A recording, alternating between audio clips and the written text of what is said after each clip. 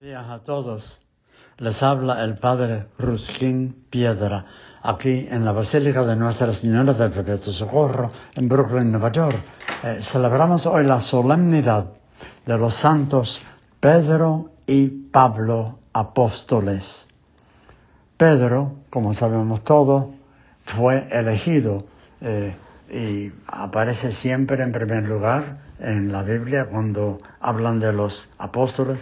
Fue elegido por Jesús como el vicario, no con esa palabra por supuesto, pero le dio la llave del reino de los cielos. O sea, lo que hace Pedro en la tierra, lo hace Jesús en el cielo. Y lo que deshace en la tierra, lo deshace allá. Quiere decir que Pedro es en la Iglesia Universal signo de Cristo presente en la tierra y símbolo de unidad entre todos los fieles. Él es la cabeza. Cuando escuchamos a Pedro, escuchamos a Jesús. Cuando obedecemos a Pedro, obedecemos a Jesús. Y fíjense cómo a Jesús no le importaba tanto la inmensa negación. Pedro que dijo 3 veces que no lo conocía, que no sabía nada de él, cuando se le acercaron unos siervos del palacio, lo negó 3 veces. Pero 3 veces después de la resurrección, Jesús le pregunta: Pedro, ¿tú me amas? Él dijo: sí. Segunda vez: ¿tú me amas? Sí. Tercera vez: tú me amas. Tú sabes que te amo. Y eso es lo más importante para Jesús. No tanto nuestros fallos en el pasado, sino en el presente, que Él, que nunca deja de amarnos, perdona todos nuestros fallos, y hizo de Pedro la cabeza de su iglesia. Pablo, por otro lado, perseguía a la iglesia encarecidamente, sacaba hombres y mujeres para llevarlos a la prisión y a la muerte por ser cristiano. Pero Pablo oye la voz del Señor: ¿por qué me persigues tú?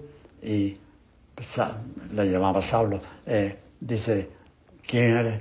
Yo soy Jesús a quien tú persigues. Eso fue lo suficiente para que Saulo se convirtiera en un apóstol del Señor, porque reconoció que cuando él perseguía a estos hombres y mujeres, estaba persiguiendo al mismo Jesús.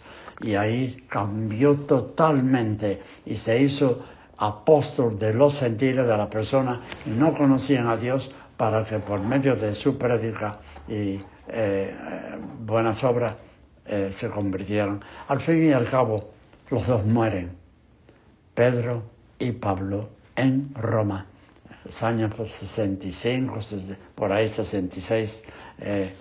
Y hay una,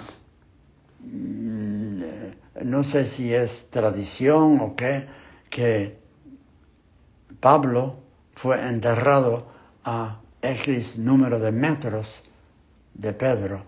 Y cuando hicieron las basílicas de San Pablo y de San Pedro, que existen hasta hoy, reconocieron que esas basílicas tienen la misma distancia uno del otro que decía la tradición. Es o no lo sé, pero los dos son signo de unidad, signo de amor de Jesús a nosotros, y columnas de una iglesia que ha de durar hasta el fin de los siglos. Bella historia de los dos, y que interceden por nosotros, que todavía seguimos caminando hacia esa luz que es Jesús. Que el Señor los acompañe, la Virgen esté a su lado.